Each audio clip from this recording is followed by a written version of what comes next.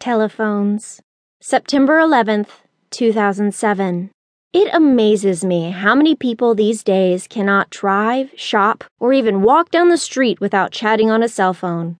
I really don't like going to the airport anymore because of the constant noise of cell phone conversations. It's impossible to read or relax while waiting for my flight. In the 1980s, I knew one person who had a cell phone. Actually, they were called car phones back then. But now I'd be hard-pressed to name 5 people I know who did not have a cell phone. Even our 11-year-old granddaughter has one. It's difficult to find a driver who isn't talking on a cell phone these days. When I was growing up in Defiance in the 1960s, we had a 4-party phone line. People under the age of 30 have no idea party lines ever existed. Our first phone number had just 5 digits.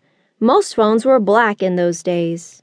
We still had an old rotary dial phone in our home until about 3 years ago. Our granddaughter didn't even know how to use it, even after being shown how to dial. When our oldest son was a teenager, we didn't yet have a cordless phone. Instead, we had to buy the longest cord available so he could take the phone into his bedroom to have private conversations with his girlfriend. That made it difficult to walk down the hallway. The phone cord eventually wore the paint off the wall, and the cord itself became very long from constantly being stretched. Grandma grew up in Tennessee, and she still had her old wooden crank telephone hanging in the kitchen. The antique phone is now used as a decorative item and was not connected to the phone line. Every time someone got hurt or was going to die, her old telephone would ring. The first time it rang was before her youngest son got sick and died.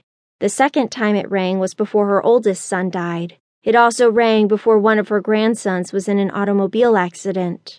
When it rang that time, Grandma said to herself that something was going to happen to Jeff. She later chided herself for not warning him. That old phone also rang before Grandma fell and broke her hip in 1993. That was the last time it rang. My Aunt Millie now has the phone. No one else in the family was brave enough to take it.